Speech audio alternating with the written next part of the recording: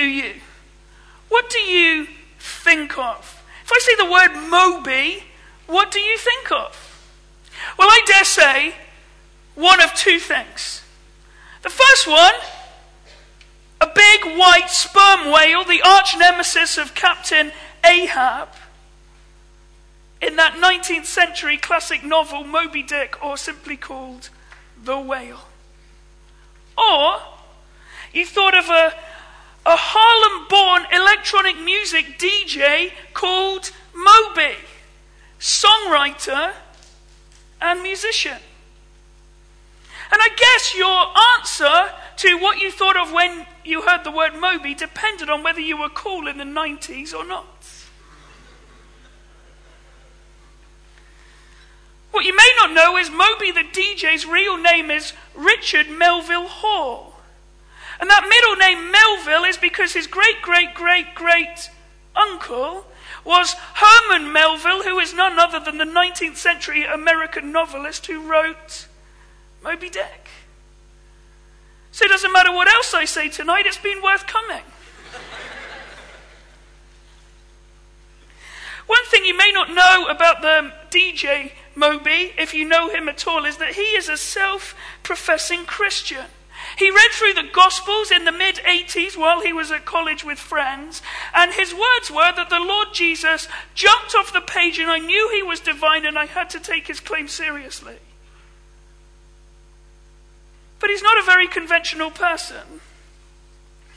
And so he was in an editorial in Relevant magazine which was entitled The Two Sides of Moby. Why he loves Jesus but not the church. Moby, why he loves Jesus but not the church. Now you have to say that is quite a popular attitude in our day. Even at times, I dare say, in our own lives. Most people have time for Jesus. Most people. They admire his teaching, aspire to his morals, evoke his revolutionary spirit, esteem his altruism. Muslims, Buddhists, the Baha'i all have time and admiration for Jesus.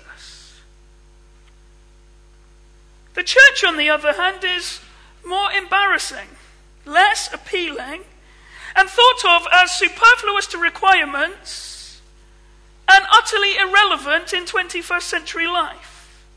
It's downplayed at best and derided at worst. Like when your cool friend marries someone you don't like. And you used to enjoy hanging out, but now it's just awkward. That's so often how the world views Jesus, who we've got time for. But his bride, the church, is a little bit of an embarrassment. And kind of awkward. Well, if you ever feel like Moby, if you have ever felt like Moby, if you've lost your love for the church or never really seen the point of it, if you often feel like the annoyance, frustration, and investment in church far outweighs the blessing of church, then what David writes to us in Psalm 122 is going to be so helpful. It is so good to be with you, to join in this series, Songs for the Journey Home. I listened to Liam week 1 and Matt just last week, a real blessing. And so it is, with big shoes to fill, a tremble in my leg, that I invite you to turn to Psalm 122 as we look at a song for when you want to go it alone. It's on page 622 in your Bibles. For the more royalist among you, these were the words that Catherine Middleton walked down the aisle of Westminster Abbey on her wedding day to, as the C.H.H. Parry rendition was recited by the choir. Let's read Psalm 122 together.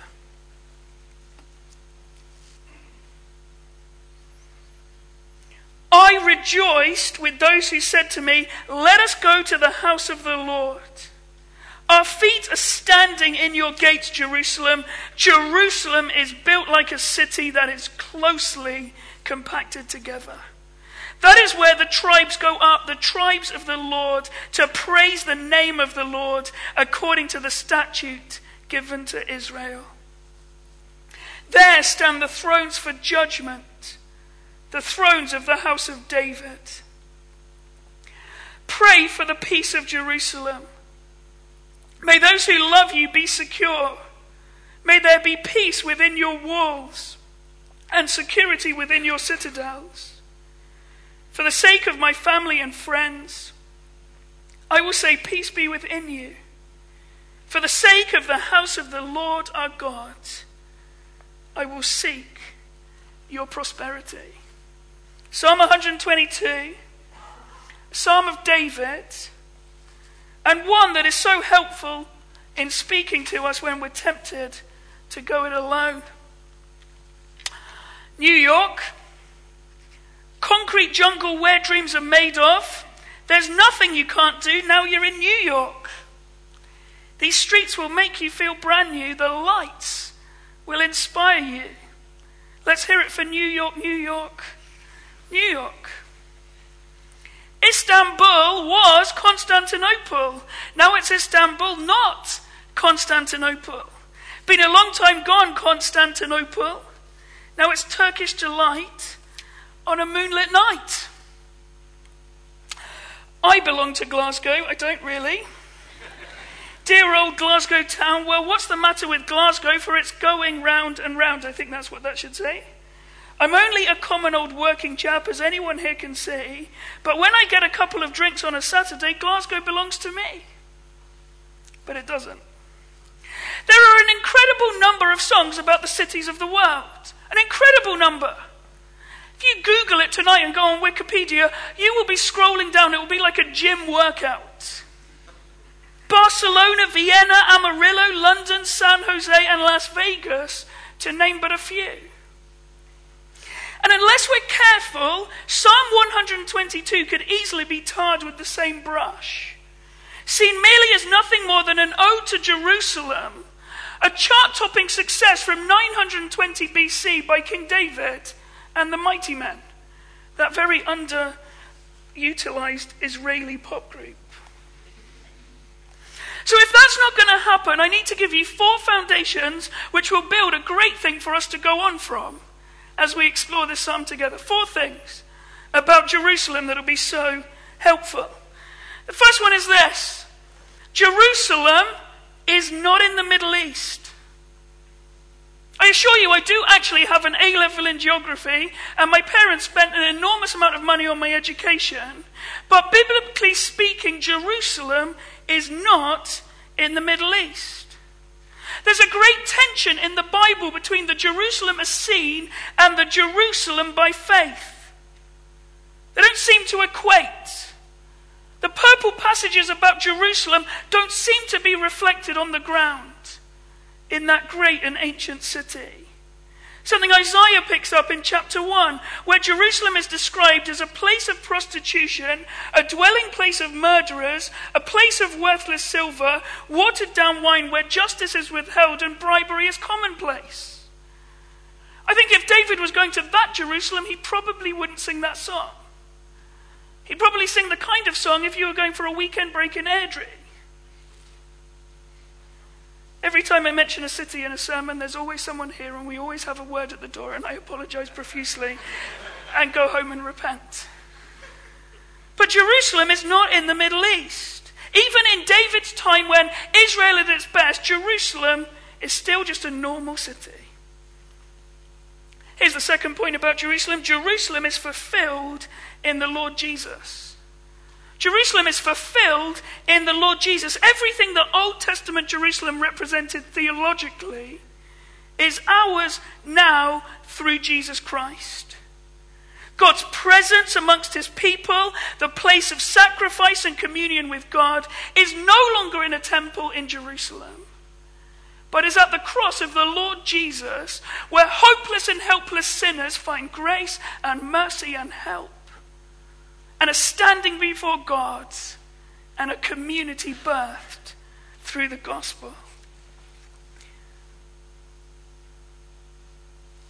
A time really has now truly come, when we worship neither on a mountain nor in Jerusalem, but in the Spirit and in truth.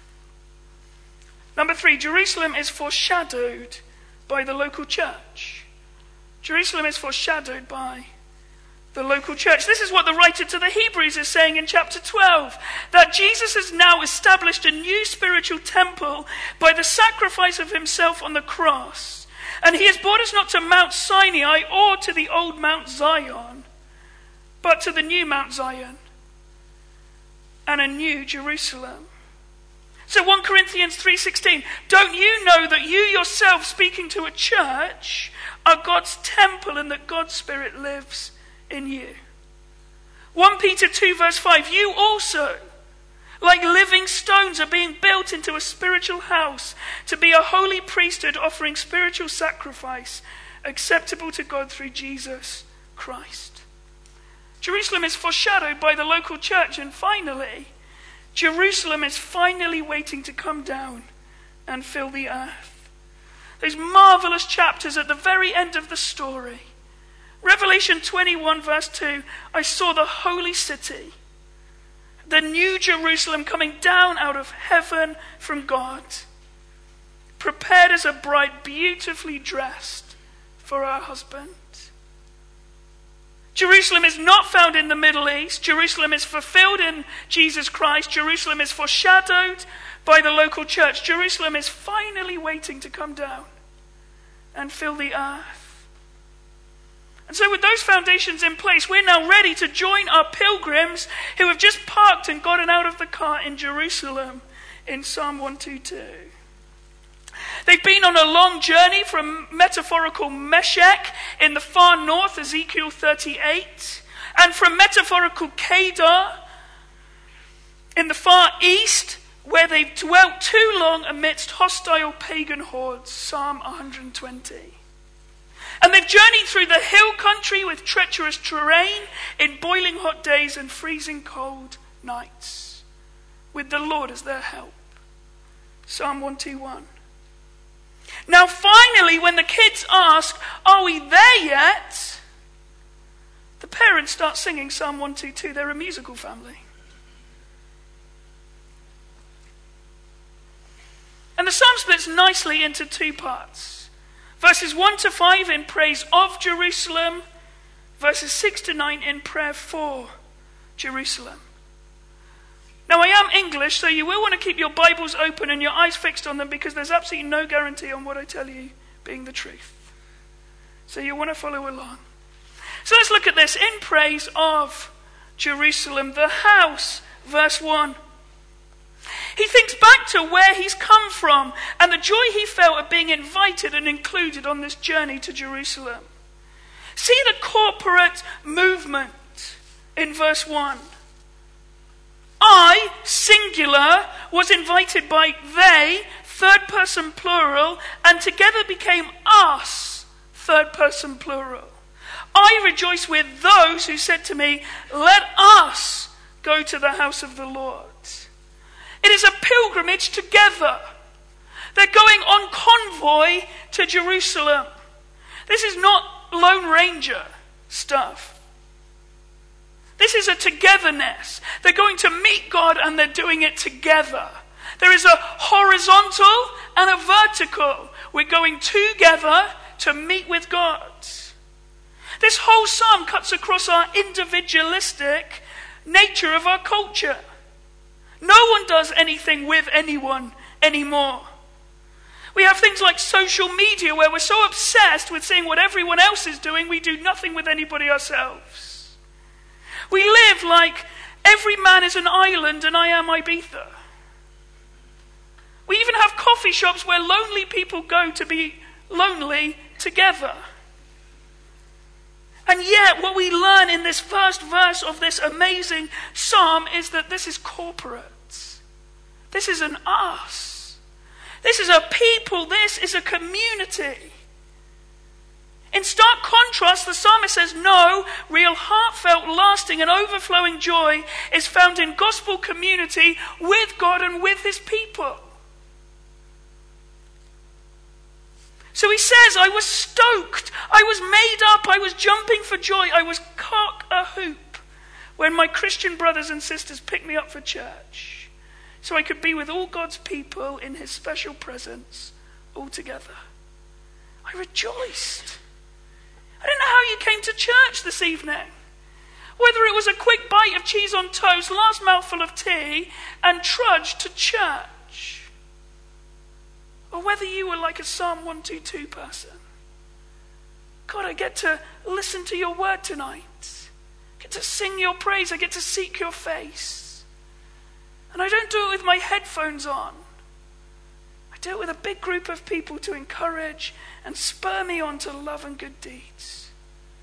I was absolutely made up when they said to me, let's go to the house of the Lord. You cannot be a body part apart from the body.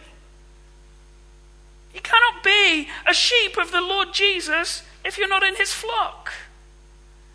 And a temple made of one brick is an ugly temple that's not even weatherproof. So don't even try.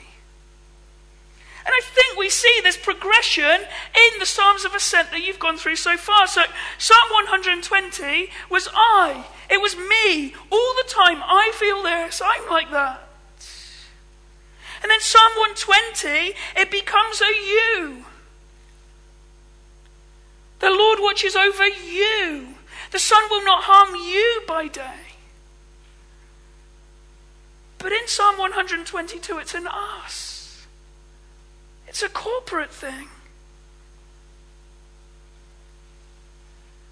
To try to say I'm going it alone is a futile, foolish, joyless, and quickly curtailed journey. Psalm 122 encourages us that we're in this together. Look at verse 2. Our feet are standing in your gates. Jerusalem, they've made it. They've got there. They've journeyed long. It's been hot and tough. And they've got there and he says, it's worth it. I've arrived and it's our feet. Again, it's not alone. He's not there with a selfie stick shooting like he was going out of fashion. It's a big group photo where they asked another guy, would you take this for us? Standing in your gates. He's in awe of the grace that God has shown him. That he's welcome in God's city where God's presence symbolically sits. His very near presence. He's come from a strife-filled world into the communion of saints, but more than that, into communion with God. And it's all because God is so good and so kind that he's invited. Doesn't Paul pick this up in Romans 5? Therefore, since we have been justified through faith, we have peace with God through our Lord Jesus Christ, through whom we have gained access by faith into this grace in which we now stand. We're here not because we made the grade, because we were more handsome, although looking out I could believe it. Because God has been outrageously gracious to us and invited us when we shouldn't have been welcome. Our feet are standing in your gates. And then he comes to the city in verse 3. Jerusalem is built like a city that is closely compacted together. I used to live on the edge of the New Forest. I don't like things closely compacted together. The idea of some kind of Jerusalem being like a celestial Singapore freaks me out. That I'm going to be on the 57th floor and people are going to be everywhere and you're going to get on the bus and it's just going to be a sweat fest. It doesn't fill me with great joy, but I don't think that's what David has in mind. This idea of it being closely compacted together is a picture of unity. A picture of invincibly being knitted together. It's God's people in God's place, experiencing God's very near presence. It's a place where everybody makes every effort to keep the unity of the Spirit through the bond of peace. It's a real challenge. I'm English. Most of you are Scottish. We had a bit of a thing, didn't we? It was almost like you didn't like us anymore. That we live in a world that's fragmenting and fracturing, where unity is a scarce commodity, and yet David writes, not in the people of God. It's real unity. And the world looks in. Say, that's amazing. Never seen anything like that. Never seen anything like this unity that the gospel produces. So at Brunsfield, I tell them they're weird all the time. Just say it, you're weird. Because I look out on Sunday, I did it this morning, and I thought, what a weird group of people. Like nowhere in the city can you see an 86-year-old chatting to a 6-year-old who they're not related to. You can't see new babies being passed around the congregation like polo mints. You can see Italians chatting with Indians, chatting with Iranians at Brunsfield. I don't know if they're very selective. We won't know until the Icelandic turn up, and then we'll see. We've got biochemists chatting with primary school children. A little old lady sitting in the corner having a cup of tea with medical students. I don't know if they're looking for some free advice. It's so weird. And it's so precious. And it needs everybody to be involved and working it together. So that the division of the world doesn't creep into the church. Because the church is a place made beautiful by the gospel and makes the gospel look beautiful. It is the most perfect virtuous circle. That the best apologetic the church has that the gospel works is the community that the gospel births. And so people come in and they go, oh, Charlotte Chapel, they're weird. And then somebody will say, Robin Turton, why are you so weird? And after a huge list, he'll say, well, it's because of the Lord Jesus. That's what he keeps us together. He keeps building us up. He gave everything for us, so it means that we're prepared to give anything that's needed for anybody else in our church family. It's weird, but it's beautiful, and it's compelling. Jerusalem is built like a city that's closely compacted together.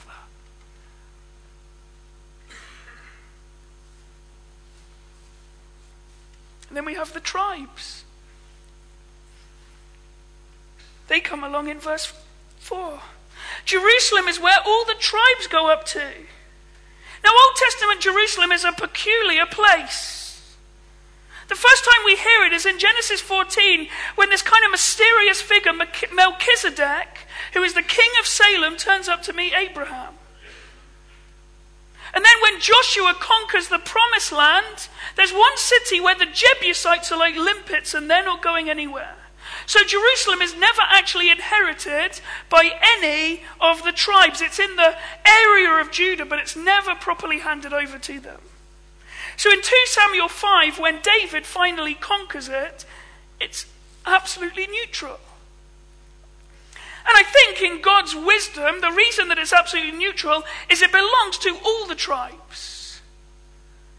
So when they go up to the temple, it's not like they're treading on someone else's property. You know, like when you go to a really clean family for Sunday lunch, and you're like, please let there be a coaster somewhere else, I'm going to do something awful. Kind of like that. It's a neutral place. It's a place where everyone's welcome and it belongs to everyone. And so this is where all the tribes go up because the Lord told them to for special festivals, to do their part, to be together in his presence at special times of the year, to remember his goodness and his grace in their lives. But this Old Testament rallying point is a mere foreshadowing of a greater gathering, of not just 12 tribes of one country, but of every tribe and every tongue and every nation gathered before the throne of grace to praise the name of the Lord forever. Not God's people by race in Abraham, but God's people by grace in Jesus Christ. That's why the doctrine of justification by grace alone, through faith alone, in Christ alone, is so unbelievable at uniting people. Because as we're all humbled under grace, suddenly we think less of ourselves, more of Christ, and suddenly we find that we can all get along. As I decrease and Christ increases, suddenly my pride and my personality and my sinful nature doesn't get in the way. Because religion generates either pride or despair, but grace generates unity. Absolute failures for whom Jesus succeeded. Dirty sinners whom Jesus died for so that they might be washed and forgiven. Treasonous rebels whom Jesus pursued, sought, and saved. That is good news. That I'm not here because I'm on performance-related acceptance. I'm here because I was very needy and very hopeless and absolutely helpless. Jesus came and said, I can meet your need. I can give you hope. And I'm here to help. And as we respond to the gospel, we're brought into his family forever. So freeing. I can be myself, trusting that grace is sufficient. Jesus welcomes me, washes me, cleanses me, clothes me in his perfect righteousness, and puts me in a family. That's deal. Every day. Every day. If I wanted people to think highly of me, I would conceal the fact that a shameful slaughter of the perfect Son of God was required that I might be saved. The most humiliating gospel that could ever be whispered about me is bled from Golgotha as Jesus dies for me. As we all gather together afresh, we realize that mercy is bounteous, grace is sufficient, and it's all because of Jesus and not about me. Everyone together, united, humbled under grace. A family that's going to be from every tribe and tongue and nation of the world, and will be singing all together forever, mesmerized by the glory of the Lord Jesus. So what we're doing tonight is like a practice. We're practicing before the rest of our family join us. We get to sing forever by the one who's captivated all of our hearts. It's a great vision. And it will happen. Because Jesus will win and the gospel does work. It's absolutely certain. And even now we get to be involved in recruiting more people into our family. If that doesn't put a little bit of oomph in our evangelism this week, then we need more help. Lastly, the thrones. The thrones. This is the place where David ruled, but David's greatest son, Christ Jesus, will rule forever. A place that is run brilliantly, where the trams are completed on budget and on time, where the bins are collected every minute, and the seagulls will never get a look in. This is a brilliant place, because we live in a world ruined by bad government. We do.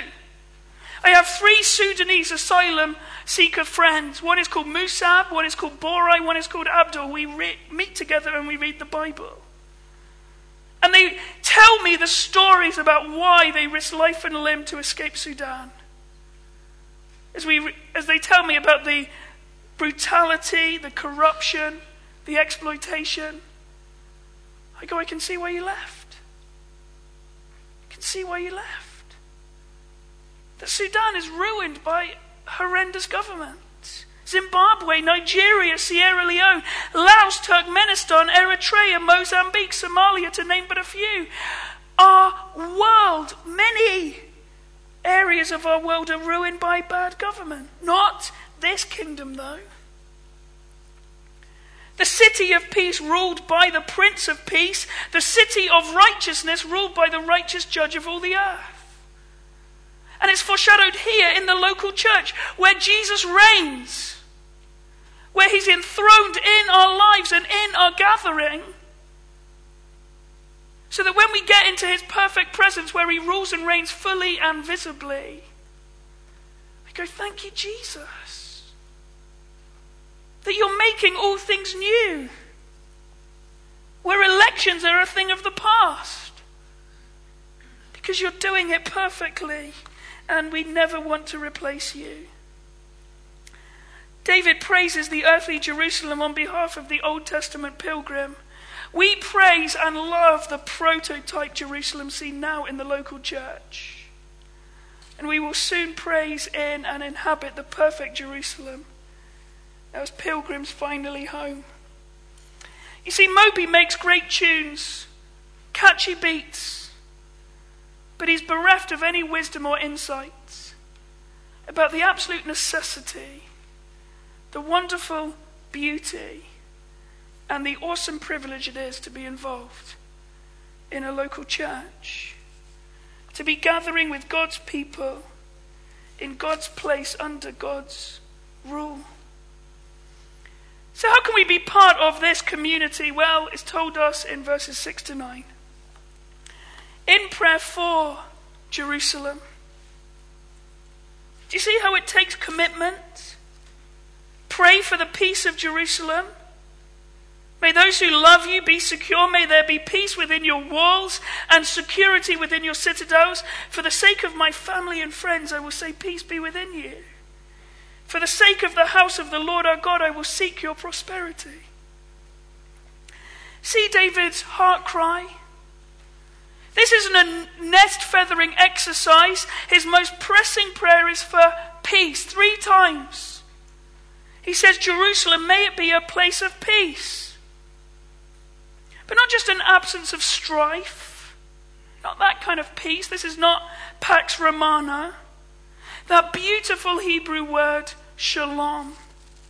That your church, your city, would be a place of wholeness, of prospering, of it fulfilling its intended function. That's what I want for Bruntsfield. I want it to be a place of wholeness and completeness in the Lord Jesus that's fulfilling the purpose for which Jesus called it. I'm sure that's what you want for your church. Charlotte Chapel, shalom, almost alliterates. It would be wonderful, but it's going to take commitment. It's going to take all of us sacrificing and pouring ourselves out. It's going to take every effort to preserve the unity of the Spirit through the bond of peace. It's going to involve more time than we have to give, more money than we have to spend, and more effort than we ourselves can exert. And we all need to play our part. The problem is we're programmed for capitalism, that we want the minimum investment for the maximum output. And yet the economics of the kingdom is completely the other way around. If what Jesus says is true, that to give is more blessed than to receive, then we want to look for the maximum output, for the minimum yield, isn't it? If we honestly believe that, we'll pour ourselves out and pour ourselves out, and we'll never be giving enough, and we'll always be blessed. And it'll work, because Jesus promises it will. What a place where it's not about getting to the top, but it's about sinking right to the bottom and wishing you could go lower. Where true greatness was truly seen in being a servant of awe. This kind of commitment. For the sake of my family and friends, I will say peace be within you. Do pull out all the stops. I'll be all in. I'll do whatever it takes, that my brothers and sisters in Christ will be blessed. A place Jesus is building that is hammering and breaking down the very gates of hell. A place of real shalom. This is the Queen Mary ship, now moored in Long Beach, California. It was built as an opulent cruise liner. And for 5 years of her life, she was the pinnacle of what it meant to travel in luxury. Despite her enormous size, she was kitted out for only 3,000 passengers who could cruise the world in absolute decadence and unparalleled style. But in 1939, the ship was called to cease cruising and instead be fitted as a troop carrier for World War II. After stripping everything out, putting bunk beds in the swimming pool, the ship could now hold 15,000 troops. Here's why this is important. Because many of us are living our lives, cruising through, looking for real luxury and comfort. And yet Jesus is calling us to be involved in the war that he's won, in order that we might give our lives just to move the flag a little bit further forward. It's going to take real commitment. Church is going to be that haven of shalom, that place pictured in verses 1 to 5.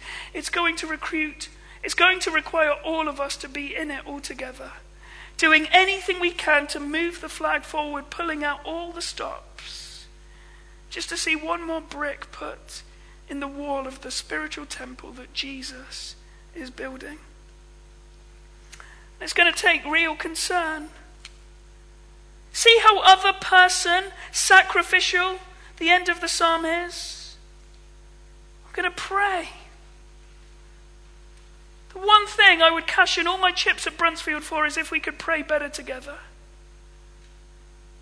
If we wouldn't just have the organ reciter where we pray for so-and-so's kidney, so-and-so's foot, so-and-so's leg.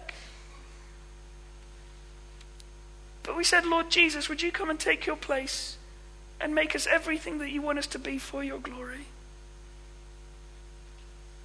Real concern. A place inhabited and contributed to for the sake of others. A place of sweat and tears to see others esteemed more highly than ourselves. A place that was making regular and huge deposits of treasure in heaven, knowing that everything else is just going to be moths and rust at the end of the day. A place of commitment, a place of prayer, a place of real concern, where family wasn't just a buzzword, but it was a tangible reality in the community that Jesus is pulling together. This is a great psalm. It speaks of a glorious past. It speaks of a radically exciting present. And it speaks of a glorious future. A song to instill worship, invite challenge, inspire participation, and illustrate the glorious gospel of Christ Jesus and the community it produces works. A song that we can sing with the Lord Jesus himself as the chief worship leader.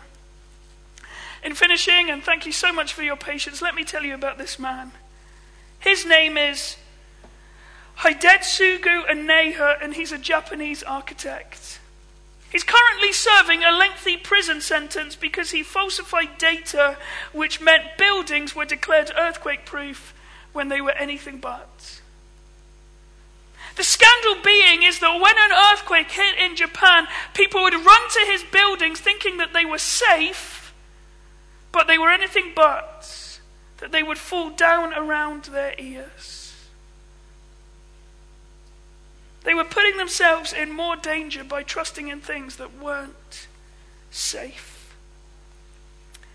The truth is that many people, many of us, have been lulled, dulled, and deceived into thinking that money, morality, charity, and material possessions will bring safety and security when trouble hits or the end comes. And this psalm is so clear that the only safe place, the only place where you'll last for eternity in God's glorious presence, the only place of undeniable safety is to stand in Christ Jesus amongst his people. Truly safe. In a Jerusalem that was, a Jerusalem that is, and a Jerusalem that will forever be. And so, church is a glorious thing that takes effort, and don't go it alone. Let me pray.